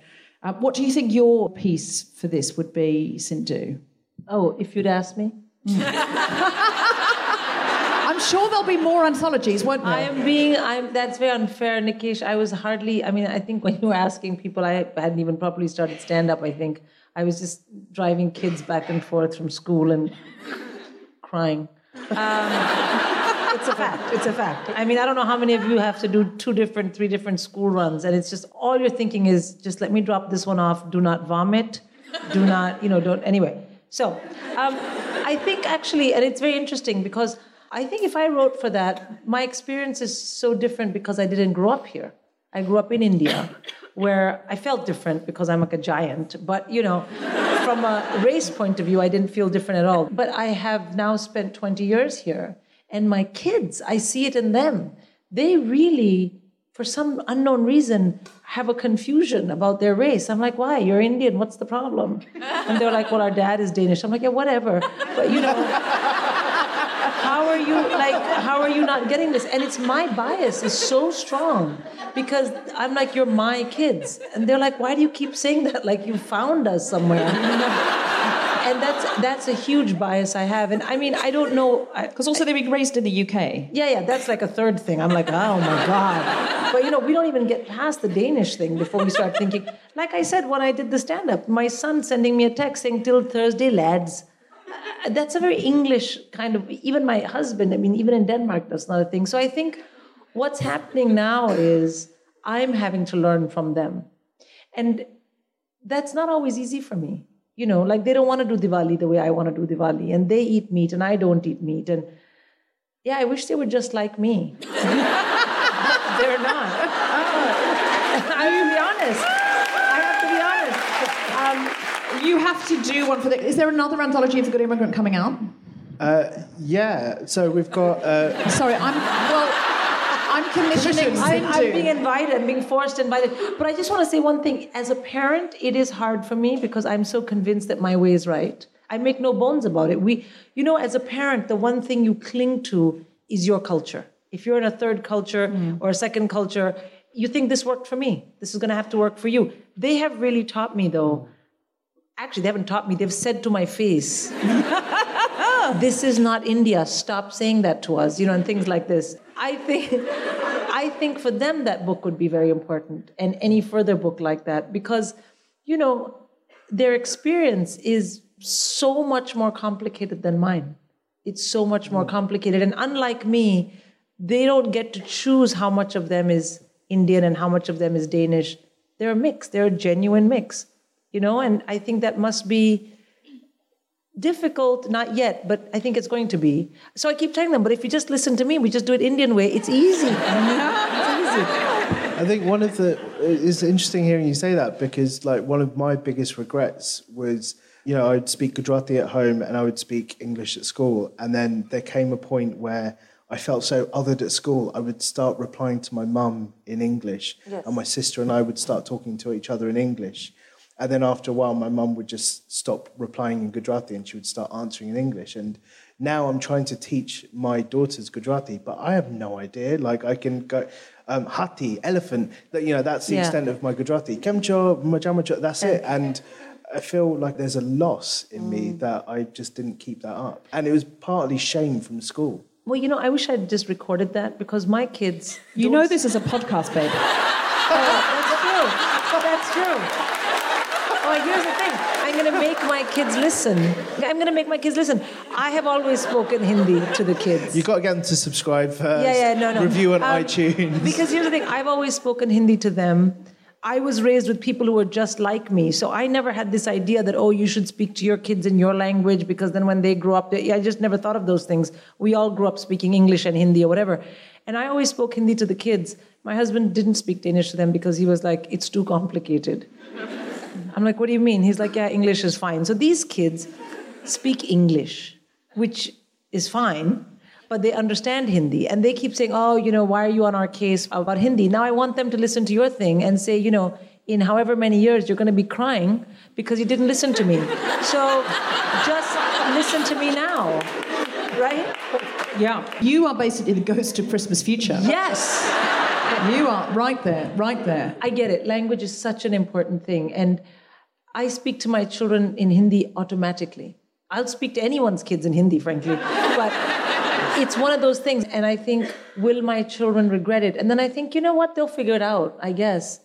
It is just like when I read the book and when I think about these things, it's hard for me to put it into my world, but I put it into their world. And I also understand parents like your mom who want to keep so much of what's theirs in their kids because it's right.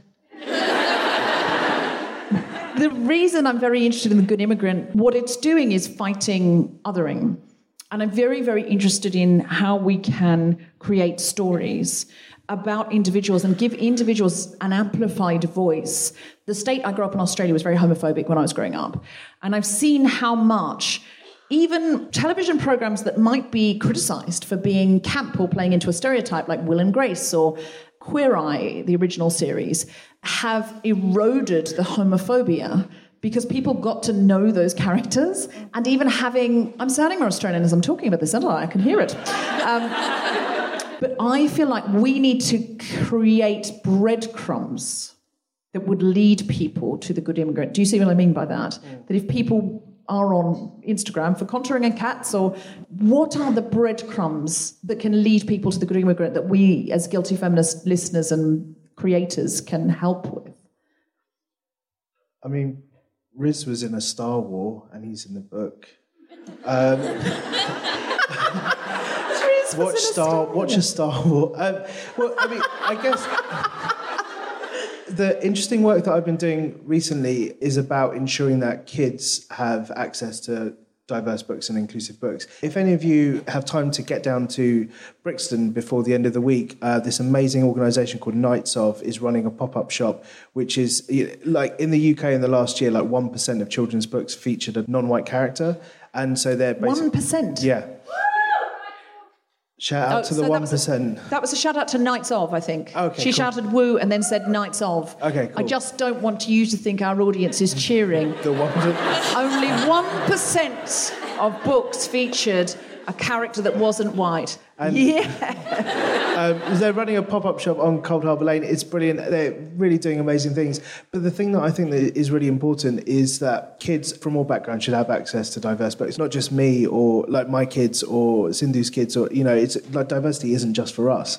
So in like 1994, when I was 14, like I would read Spider-Man comics. There was nothing featuring people who looked like me, but we should never underestimate the power of like seeing ourselves reflected back. It tells us that our stories are valid. So I was watching TV, and like it was at one TV household in the mid-90s, and an advert for The Buddha of Suburbia, the TV adaptation, came on, featuring a very young and beautiful Naveen Andrews shagging and taking drugs and listening to Bowie, and I was like, this looks amazing. And this was like the first time I'd seen a brown person on TV that wasn't Bollywood, and like Bollywood wasn't really a thing that I was that into. But then I was like, I'm not going to sit next to my parents and watch The Buddha of Suburbia. That would be a bit awkward. But then it said based on the novel by Hanif Qureshi. And I was like, aha, a loophole. My parents can't stop me getting it out from the library. And so I got it out from the library and was flicking through it. And the first lines of that book are, my name is Kareem Amir and I'm an Englishman through and through, almost. And it was that one word, almost, that blew my mind open because I was an almost kid. I grew up in like a predominantly Gujarati area, speaking Gujarati in a Gujarati household, eating Gujarati food. And I went to a predominantly white school and ate really beige food. And felt like, and I was sort of somewhere in between the two, and I didn't know like where my tribe was. And that one word almost made me feel like there was a tribe out there, and I just hadn't found it yet. And it's really powerful. And so I think that the more that we have access to books and art and film and music and TV and all the rest of it, that reflects, you know, what Fatima Asghar describes in her poem about how there's this idea of us. I feel like that is a breadcrumb to lead people on to sort of discovering that the world just isn't about them and their experience. You know, I had a really horrible incident of racism at a train station last week. And what was amazing was loads of people were like, came out in solidarity. A bunch of people were horrified that Brexit had enabled such a thing. And then there was the Never Happened crew. And the Never Happened crew, there's always like a contingent of like, people of colour with a racist incident, and they're part of the Never Happened crew, and they're always like, well, I have never experienced racism, so this cannot be true. And, you know, I feel like all of this stuff can get people out of the thought that if, you know, the ostrich complex of if I can't see it, it doesn't exist. My feeling is, not only are we all journalists now, we're all editing a newspaper. So if in the next year I decide Nikesh writes for my newspaper on Twitter, because I'm the editor, people don't have to follow Nikesh. If they follow me and I retweet a significant proportion of Nikesh's tweets, then people follow me, see what Nikesh is saying. And that's sort of one idea I've got. The other ideas I've got are around videoing, using that Instagram story to interview people, to realise you're a TV presenter. Just interview somebody, find people, interview them, interview people you know, and start rolling that out. But we've got to do it deliberately. We can't just do it accidentally. Do you see what I mean? You've got to say, that's part of my job now. So I have to do one interview a week. I have to decide who I'm going to retweet. And I've got to start to brainstorm other creative ways of making a resilient, joyful, rebellious presence. The writer Rennie Edo-Lodge on her podcast about race was talking about, like, she has been asked a lot in events, what can I do to help you? And my answer to the question, what can I do to help you? How can I be a good ally to you? Was always quite pithy, but she always had a really, really brilliant way of putting it. She would always say, and she says in the podcast brilliantly, I don't know where you hold power, like work out where you hold power and exercise, do good where you hold power, or exercise influence where you hold power. And I think about that a lot because I think it's so easy to, you know, scroll past pictures of what's happening in Yemen and feel utterly hopeless because you can't fix Yemen and you can't fix this country and you can't fix what's happening online. But like, think about where you do hold power and where you do hold influence and what you can do to fix where you hold power and influence. And one of the things that I think where we all probably have a degree of power and influence is our street, like our immediate neighbourhood and immediate environment. And we probably live next to some people who hold different political opinions to us, but we all have like a shared space that is ours, that we all want to be nice and we all want it to be a safe, nice street. And so the thing that we probably need to do is like start there and then work our way upwards, like start with our immediate environment and then slowly expand it. And wherever you work as well, if there are away days, if there are panels that you're helping organise, if there's a staff room, what are you bringing in and how are you influencing? Nikesh, you have another book. I have many books. No, but you have another book that you so kindly sent to me, and you sent the pin, which I wear.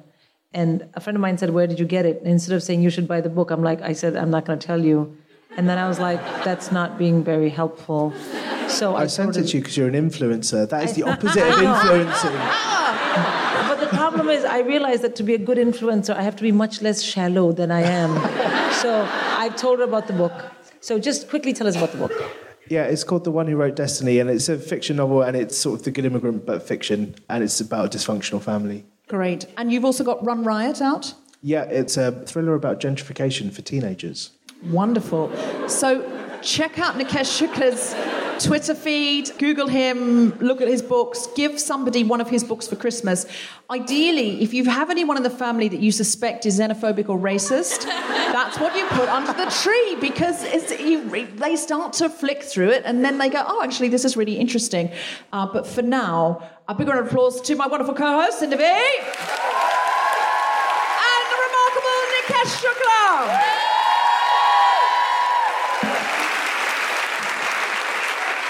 Keep that applause going. Don't say I didn't put anything in your Christmas stocking. I've brought you one of your very favourites. It's the magnificent Felicity Ward.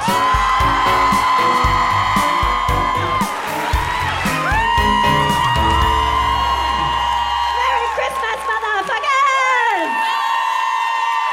How you going? You good? Guys, I came straight from, I was doing my show at the Soho Theatre. What? It sold out. Why'd you bring that up? And, oh my God, don't worry. I've added an extra show at the Leicester Square Theatre, which is selling like something that doesn't sell well. And so if you are into me, please, all of you, come. It's the 9th of March. This is just a plug because I'm desperate. No, I finished my show and I finished at 8:30, and on the running order, I was supposed to be on at 8:55, and I'm like, guys, I'm going to be a couple of minutes late. They're like, we'll see if we can get you. I think we'll be able to get you on. It's 9:50. I could have walked and still had some time for a burger. But it's lovely to be here. Yes, these pants are very tight. I call these pants too much information. You can see everything. What's she saying? Her lips are moving. Anyway, oh, gross. Gross. Yes, move lips, yes. Someone was so supportive of my labia. Thank you so much. Thank you so much. I didn't get to. I was supposed to be. I wanted to be here at the beginning of the show, so I wrote some of these. I'm a feminist, but I went to get a facial the other day, but I was paralysed standing outside of the beautician because I couldn't figure out if a facial was an act of self-care or just succumbing to the patriarchy. Very confusing, isn't it? Even more so, I'm a feminist, but I recently got a very big job. It was a very big milestone in my career. It felt very good as a woman to get that job, and I earned some fucking cash. And the first thing I did is I went out and I just bought heaps of makeup and sprays. Some of which I still don't know what they're supposed to do. I'm like, I think this is for the skin. Now this one is, I'm a feminist, and now you know I love this podcast.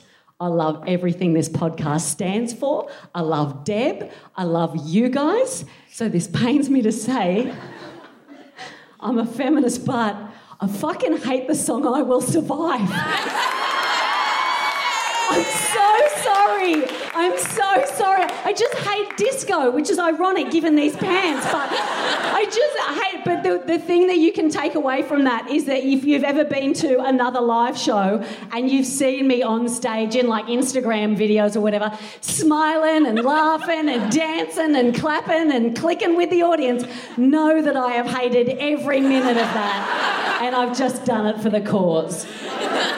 So what I actually wanted to tell you about was I had a moment last week. I had a very feminist moment last week. I was doing a gig at a notoriously blokey venue, but it felt quite prestigious. It always feels prestigious to play there. And in the front row, there was a group of 25 young men. And I'm joking. I love men. Too much, if anything. And you can see that from the trousers. And so the MC that was on, he had a go at one of the boys he was very muscly, had a tight T-shirt, and he was drinking rosé. And the MC, he gave him a bit of a ribbing. It wasn't malicious, it wasn't bad, it didn't have bad intentions or anything. It wasn't too humiliating, it was just a bit of a laugh. Anyway, I came out on stage and I gave an exaggerated response, and I was like, you drink that rosé, babe. Like, toxic masculinity is bullshit. You do whatever you want. I bet you just love fingering on the weekend. You know, as a feminist act. And obviously, if I had my time again, I would say cunnilingus, as if you would ever choose fingering. Anyway, I digress. Come on. Fingers over a tongue, no gracias. So I make this comment about... I've never said no gracias before, that'll stay. I made this flippant comment about fingering, and then the rest of the whole male group turn and laugh and point to another guy in the group. And now I don't want to shame him and I don't want to say his name, so for the purposes of this podcast, let's call him John Ham. So everyone... I make this comment about fingering, and then everyone looks at John Ham, and I'm surprised because you'd think that John Ham would be naturally adept at fingering. But anyway, so I went over to him and I said, "What's your name?" And he said, "John Ham." I'm like, "Ovi." And then I said, "John Ham, are you very bad at fingering?" I said, "Are you notoriously bad at fingering?" And he said, "Well, I've heard some stories. Apparently so." Now, that gave me pause. Imagine you are so bad at fingering that not only the recipient knows, or her female friends, because let's be honest, we talk, but the male friends of the perpetrator, that's too strong a word, the digitizer, I don't know. Imagine how bad you need to be to a number of women for all of your mates to find out. Like, it's so heartbreaking, and it made me feel I think this is a very important issue, and I stand by this as a controversial statement. I said this on the night, and I said to him, this is controversial, I do not think men should be able to finger women until they're 25 years old. That is my rule. Like, watch and learn, by all means. Watch her do a thing, play with yourself, great stuff. But you can't go in till you're 25. Not with your hands, mate. Apprentice chefs have to wash dishes for years before they're allowed to touch the expensive equipment, you know? And he looked so forlorn, and I said, "I'm just going to give you some tips." He's like, "Please." He said, "Please." He said, "Please." And so I've written down the tips that I made on the night, and I want to read them. So they're not jokes. It is a public service announcement more than anything. I don't know if there's any straight guys that listen to this, but if they're in here, they're fucking all ears. The same thing happened on the night. All the guys are like, "Ha ha ha." What was that last thing she said? You tell me afterwards. Shut up, you're ruining it. So these were my tips. Number 1, going in and out as hard and fast and long as you can is not enjoyable.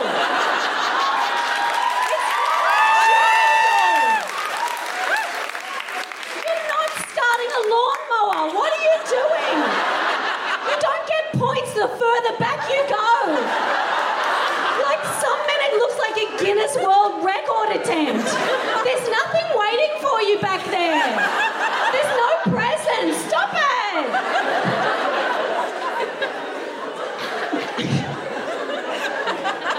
Number 2, spend a lot more time on the outside, guys. A lot more time.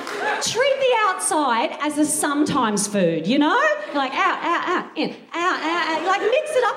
Like, if you went to see an orchestra, the strings are the foundation, right? Strings are there, every bar, start to finish, every now and again, timpani. Every now, if the song was just timpani, you just get numb to it. You don't want to listen to the song anymore.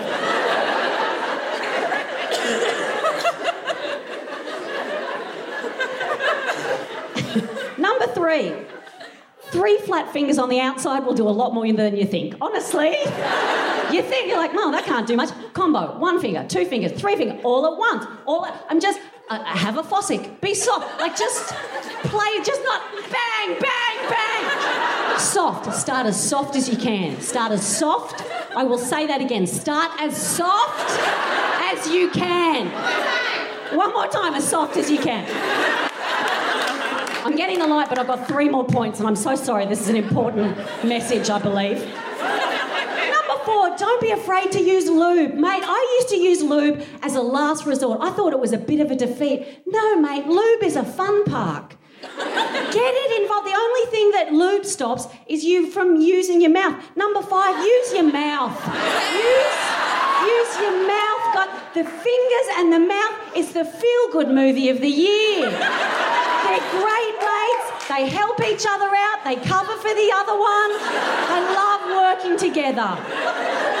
And my final tip, and I do genuinely mean this is a fail-safe. This will get you the best orgasm out of that woman every single time.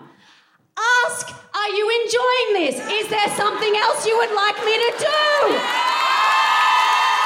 It's such a simple question.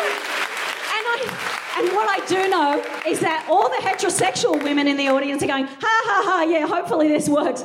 All the lesbians in the audience just sitting there smoking a fucking cigar with their feet up. You've been wonderful. I've been Felicity Ward. Thanks for having me.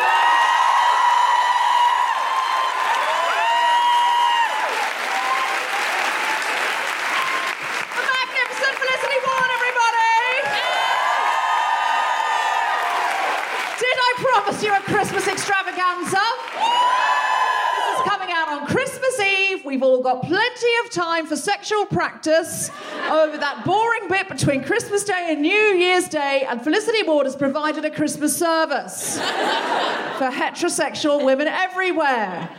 But what she has done is slandered the name of John Hamm. John Hamm knows how to think. Don't give me that sorry mate with that face. You knew what you were doing. You came out here. You slandered John Hamm. The Ham knows what he's doing. He is not ham-fisted. I bet you don't normally do the ham bit. Did you do that for me? She did it for me. And that makes me feel special. We're ready for our big, exciting, all singing, all dancing finish. But before we do, can I just say, we often have a charity of the week.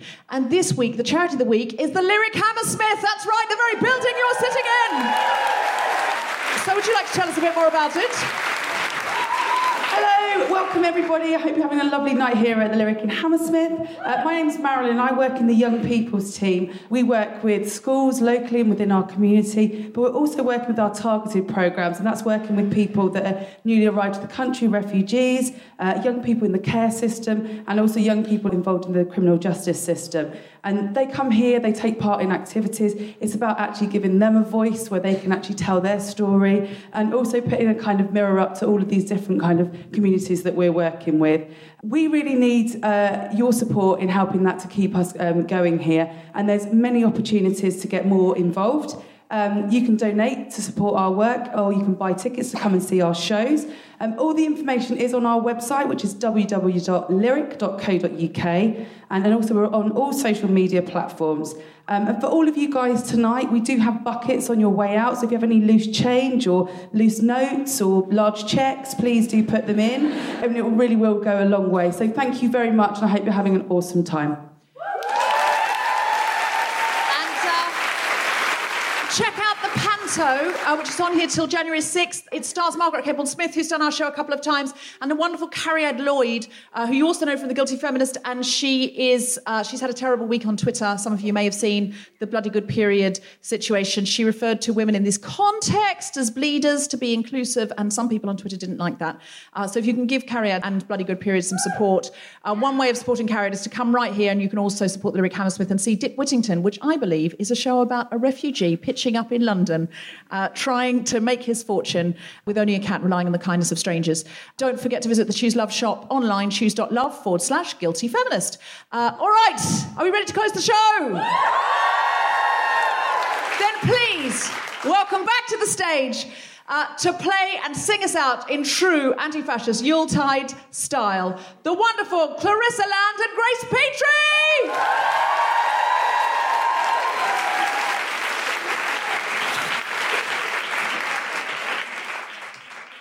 Right, we're gonna do the best Christmas song of all time. That's what we're gonna do. There's been a lot of debate. Obviously, it's a changing culture. There's been a lot of debate about the language in this song, but we hope that we've come up with a solution that is going to keep everyone happy. This is Fairy Tale New York.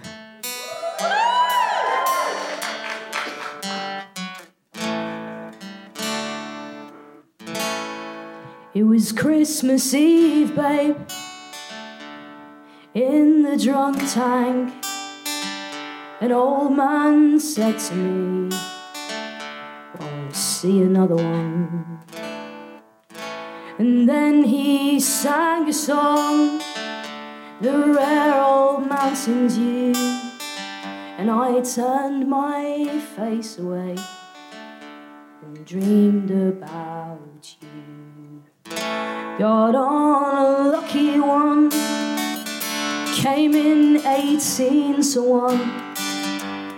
I've got a feeling this year's for me and you. So happy Christmas, I love you, baby. I can see a better time when all our dreams come true.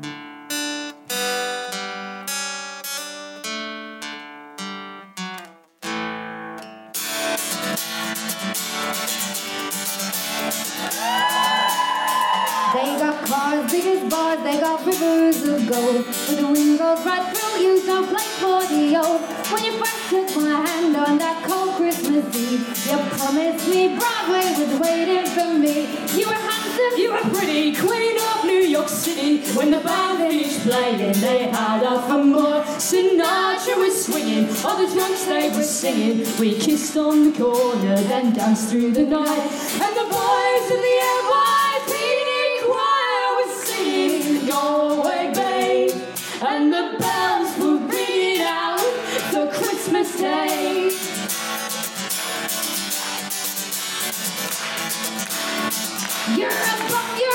You're an old slut on junk, lying there almost dead on a drip in that bed. You scumbag, you maggot, we love Diana, but happy Christmas, your ass, I pray God it's our last. And the boys of the NYPD choir was singing Galway Bay, and the bells were ringing out for Christmas Day.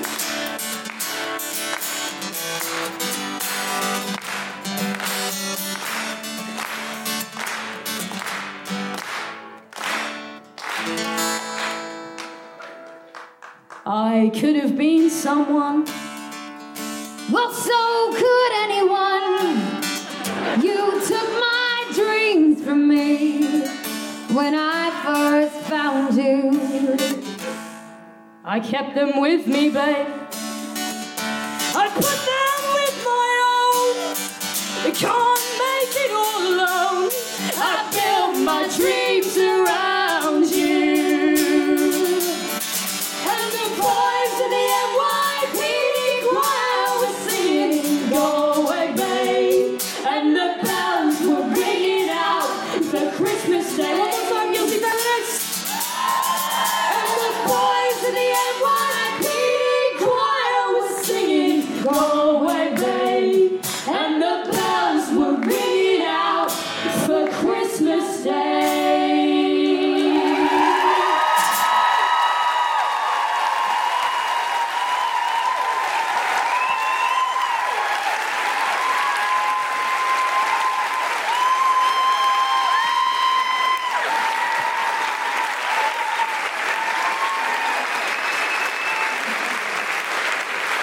We're going to have a little bit of a sing-along now.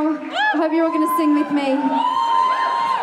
And it won't just be me. I think everyone's going to come out for this one. So, this is Christmas. And what have you done?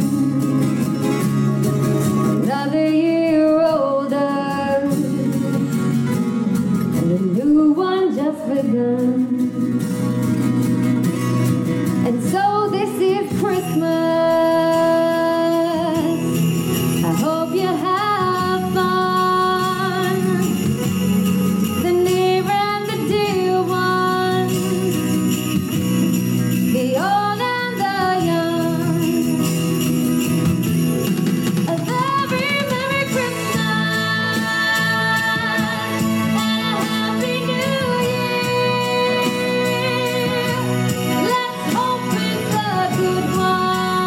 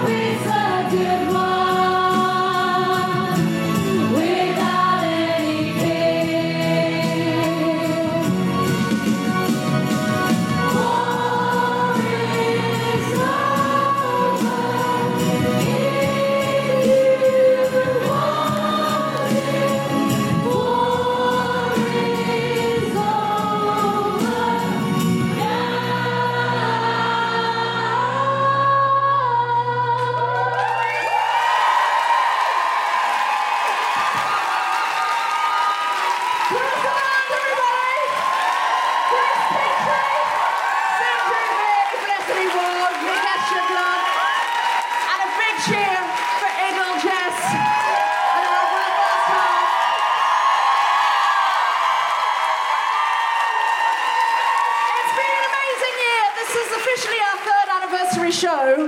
Thank you for sticking with us, growing, telling other people, sharing over the last 3 years. It's been a really amazing and emotional time. And to have you here as tribe, as army, going forth into the next year, into 2019, means absolutely everything. Let's be together. Let's stay strong. Let's be rebellious. Let's be resilient. And let's be joyful. Good night. That's our show. Good night.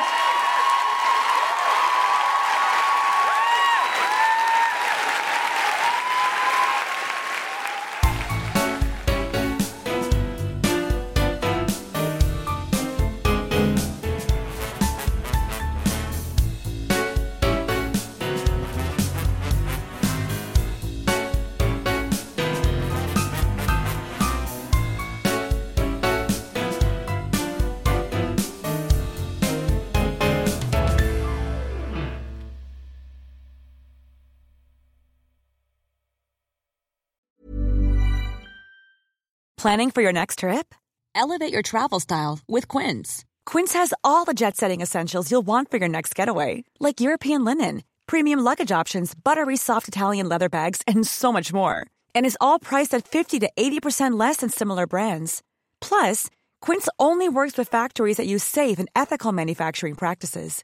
Pack your bags with high-quality essentials you'll be wearing for vacations to come with Quince. Go to quince.com/pack for free shipping and 365-day returns. Mom deserves better than a drugstore card. This Mother's Day, surprise her with a truly special personalized card from Moonpig. Add your favorite photos, a heartfelt message, and we'll even mail it for you the same day, all for just $5. From mom to grandma, we have something to celebrate every mom in your life. Every mom deserves a Moonpig card. Get 50% off your first card at moonpig.com. Moonpig.com